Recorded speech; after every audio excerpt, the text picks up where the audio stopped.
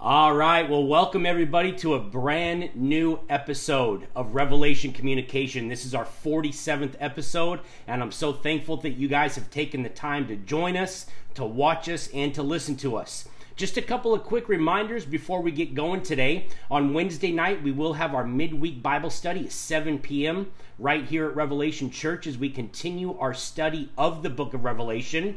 I also want to remind you of our Sunday morning worship services, which take place at 10 a.m. We're getting back into our current series, Traveling the Romans Road, and I want to encourage you to come join the Revelation Church family on Sundays at 10 a.m. You can find links to all of our podcasts, our sermons, as well as all the links to our social media pages by heading over to our website, www.revchurchcv.com. Finally, if this podcast or our sermons and Bible studies are an encouragement to you, would you please like and subscribe to our YouTube channel, Spotify, or Apple Podcasts, as well as go and follow us on our Instagram page at rev_church_CV and our Facebook page where you can find our handle at RevChurchCV. With that being said, as you can see, I have two special guests with me, Jacob and Lily. Jake and Lily, say hi. Hi. All right, so I don't know if this is going to be a good thing or a bad thing, if I've made a mistake having them on, but I am excited that they're here, and I know they're excited to share this podcast with you guys today. The verse that I wanted to share this morning is John 8:32. It's a very familiar verse if you know the Bible, especially if you know the book of John. It says, "And ye shall know the truth, and the truth shall make you free."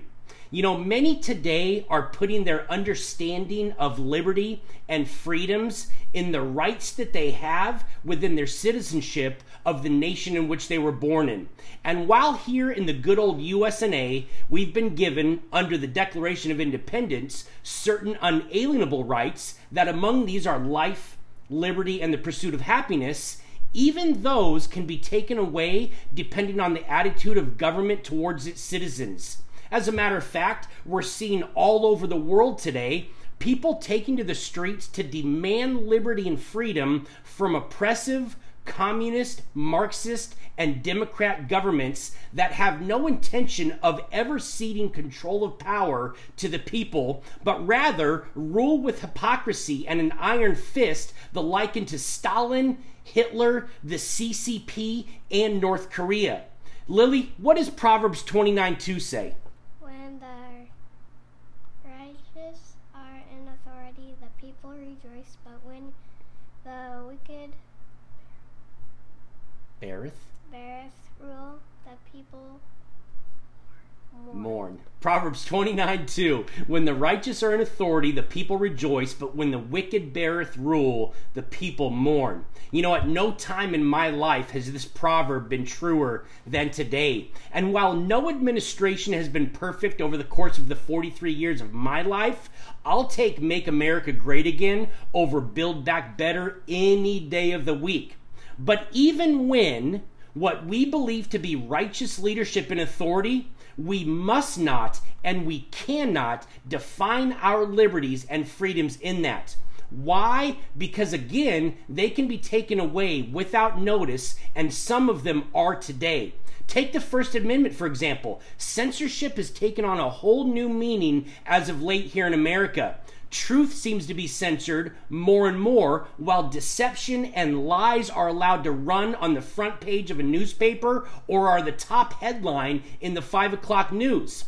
And what I see happening, specifically among the church community and body of believers, is that they're wrapped up in fighting for those freedoms and liberties instead of what Paul said in Galatians 5:1, and that is what, Jake?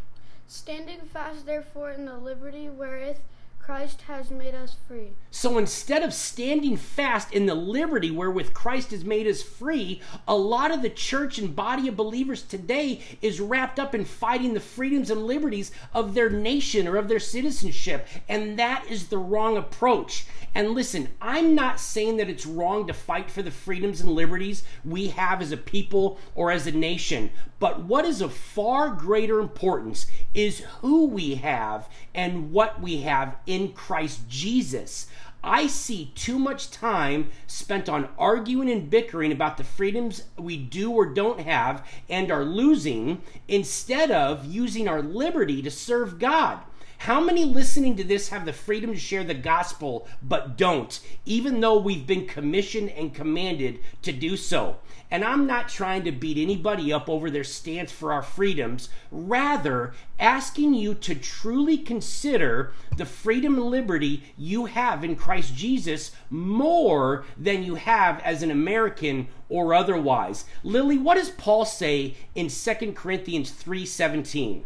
Now the Lord is that Spirit, and where the Spirit of the Lord is, there in liberty. In other words, no matter where you are on this earth, if you have the Spirit of the Lord in you, you are free. That is why you hear stories of revival in communist-led countries like China, who, while under extreme dictatorship, oppression, and persecution as Christians, they continually rejoice in the freedoms that they have in Christ Jesus. That is why also you can go to a predominantly Muslim-influenced country and see great spiritual freedom and liberty given to people who for years were under the satanic influence of an oppressive religion, and now have been set at liberty by the atoning blood of Jesus Christ. Jake, what does John 8:3-6 say? If the Son therefore shall make you free, you shall be free indeed. No matter what bondage you may be living in, whether physically under the oppressive rule of a government or nation, whether emotionally or mentally from past choices, decisions, and lifestyles you may have lived, or whether spiritually constantly seeking freedom in religion, Jesus says, I've made you free, and you shall be free indeed. And that is why I wanted to share with you today what Jesus said in John 8:3-2, and ye shall know the truth, and the truth shall make you free. Now you may be asking, as Pilate sarcastically asked Jesus, what is truth? But John 14:6 says what, Lily? He is the way, the truth, and the life, and that no man comes to the Father but by him. The Bible from cover to cover is truth. Jesus Christ is the Word of God. As a matter of fact, John 1:1 says what, Jake? In the beginning was the Word, and the Word was with God, and the Word was God.